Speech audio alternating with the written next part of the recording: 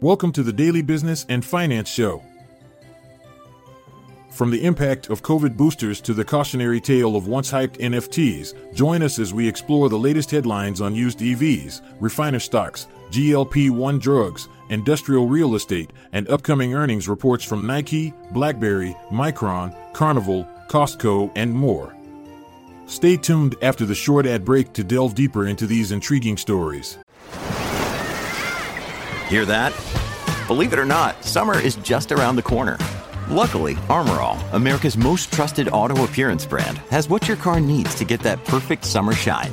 Plus, now through May 31st, we'll give you $5 for every $20 you spend on Armor All products. That means car wash pods, protectant, tire shine, you name it.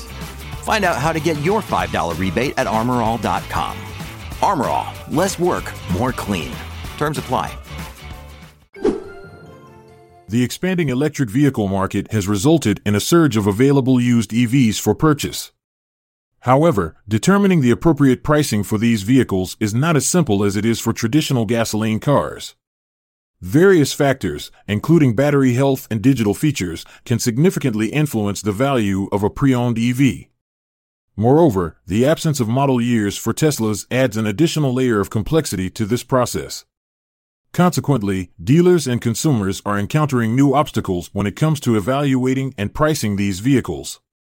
Despite these challenges, both new and used EV sales are experiencing growth. Although standardization within the industry remains limited, it allows room for innovation and experimentation among car manufacturers. As the market continues to evolve, consumers will need to familiarize themselves with the intricacies of buying and selling used EVs. Two national polls reveal a divided response among Americans regarding the necessity of updated COVID boosters.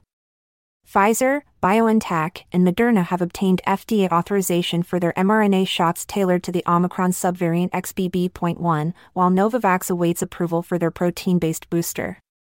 CVS Health, Walgreens Boots, and Rite Aid have commenced administering the shots in accordance with CDC recommendations. Reuters, Ipsos, and Politico, Morning Consult polls indicate approximately 50% of Americans express interest in receiving the new booster shots. Democrats exhibit a greater inclination compared to Republicans and independents. Last year's booster campaign witnessed 17% of eligible Americans receiving updated shots. Moderna's shares experienced a decline due to projected lower demand for boosters, prompting discussions about reducing production with manufacturing partners Thermo Fisher, Catalent, Sanofi, and Lonza. Refining stocks have experienced a significant surge this year due to the high demand for gasoline and diesel, coupled with a global shortage of these products. However, there may be a shift in the coming year as two long-delayed refineries in Mexico and Nigeria are expected to commence production, adding 1 million barrels per day of fuel. This increase in refining capacity has the potential to slow down or even reverse the gains made by refining stocks and subsequently lead to lower gasoline prices. The VanEck Oil Refiners ETF has seen an impressive 16% increase year-to-date, with individual refining stocks performing even better. In the short term, it is likely that refiner stocks and gasoline prices will continue to rise due to low fuel inventories and refinery outages. Nevertheless, the introduction of new refining capacity in Nigeria and Mexico could have adverse effects on existing oil refiners worldwide. Analysts anticipate that cracks will decline in 2024 compared to this year's levels. Additionally, Russia's recent temporary ban on gasoline and diesel exports has further tightened the global fuel market. However, its impact will depend on how long the ban remains in effect. In 2021, the excitement surrounding blockchain and non-fungible tokens reached unprecedented levels. However, a recent study conducted by Dapp Gamble has uncovered a startling fact: 95% of the analyzed NFT collections hold no market value whatsoever. This means that approximately 23 million investors are in possession of tokens that are essentially worthless. NFTs are digital assets stored on the blockchain, making them unique and unable to be replicated. Unfortunately, their values have experienced a significant decline following a downturn in the market. The lack of demand and clear use cases for many NFT projects has made it challenging for them to attract attention and generate sales. While some individuals believe that NFTs have met their demise, Dap Gamble suggests that there is still hope if they adapt to possess historical significance or offer tangible utility. The popularity of GLP-1 weight loss drugs is impacting the demand for body contouring and dermal fillers, as per a survey conducted by Needham. According to 79% of respondents, they would consider trying these drugs before opting for procedures like liposuction. Additionally, 49% mentioned that they would be more inclined to try them if covered by insurance. The survey also revealed a decline in the percentage of respondents planning non-invasive body contouring or liposuction within the next 6 to 12 months. The demand for GLP-1 drugs has experienced a significant surge, with J.P. Morgan estimating that the market could exceed $100 billion by 2030. Industrial real estate is anticipated to recover in the coming year as it returns to normalcy following the pandemic, as stated by Bank of America Securities.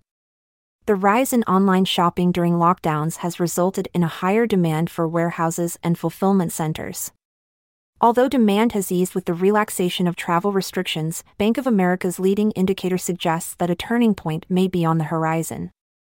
This indicator has historically aligned with growth in industrial real estate investment trusts like EastGroup Properties, Prologis, and Stag Industrial. Overall market conditions remain favorable, characterized by low vacancy rates and an expected decrease in construction deliveries projected for 2024. This week, a number of major companies will be unveiling their earnings reports. Thor Industries is set to announce its Q4 results on Monday. On Tuesday, Costco Wholesale will report its Q4 results, followed by Micron Technology releasing its Q4 print on Wednesday. Thursday will see Nike posting its Q1 results, while Carnival Corporation is scheduled to release its Q3 earnings on Friday.